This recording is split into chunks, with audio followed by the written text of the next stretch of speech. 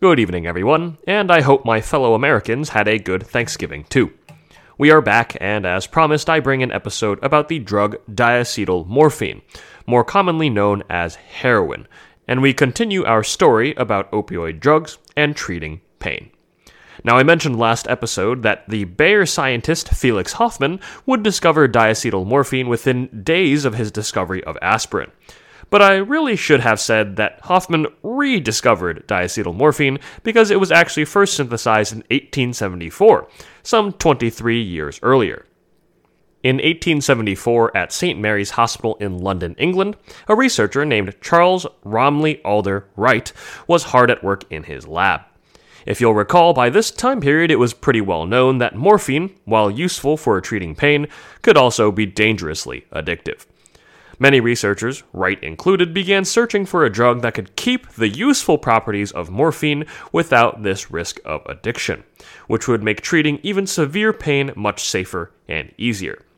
Wright's specific approach was to combine morphine with an acid, creating diacetylmorphine for the first time.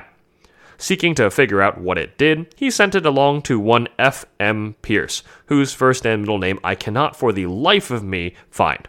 But he did work at Owens College. Pierce then dosed dogs and rabbits with this new drug to see its effects, and noted that right after injection the animals would usually lie down, grow fearful, or become sleepy. Their muscles became less coordinated and weak, and their rectal temperature decreased. Despite searching for a non-addictive painkiller, it doesn't seem like any specific testing on that front was done.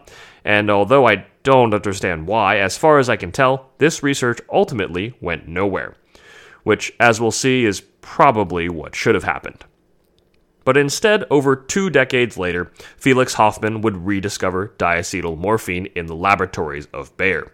While initially this generated little interest because its earlier discovery by Wright meant that the drug could not be patented, further research showed that this new drug was about 2 times more potent than morphine, and on top of that, Bayer had still discovered a way to mass-produce this product. All this means that diacetylmorphine was cheap, easy to make, fast, and only required small doses, making it a very ideal drug product, even without a patent.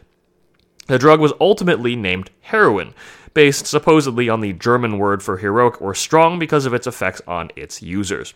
Reportedly, soldiers under heroin's influence became much more courageous, although I have little empirical evidence about such uses. Certainly the new name sounds nice, and it has clearly stuck, considering we still call the drug by that name today, over a century later. Hoffmann's boss, Drazer, also thought that the differences between heroin and morphine meant that this new drug would be less addictive. But as far as I can tell, he didn't bother to test this out. There could potentially have been more maliciousness or neglect behind this, but I'm willing to give Drazer the benefit of the doubt. And certainly he was not the only person to blame. Many scientists and doctors bought this idea and helped to propagate the drug as well. And as we will learn later in this season, we as a species will continue to make similar mistakes when judging how addictive a drug can be. Regardless of what was going on in Drazer's head, heroin went on the market in 1898, sold as a cough suppressant and a supposedly non-addictive alternative to morphine. Morphine addiction was a well-known issue by then, and the product caught on quickly. Coughs are also, of course, very common, which meant that the drugs could be administered to vast numbers of patients, despite the risk of addiction. With the spread of heroin came heroin addiction, quickly revealing that its non-addictive qualities were nothing but marketing. It is hard to tell how many patients became addicts due to certain drugs, but addiction to opioid drugs affected millions of patients globally, between morphine and now heroin.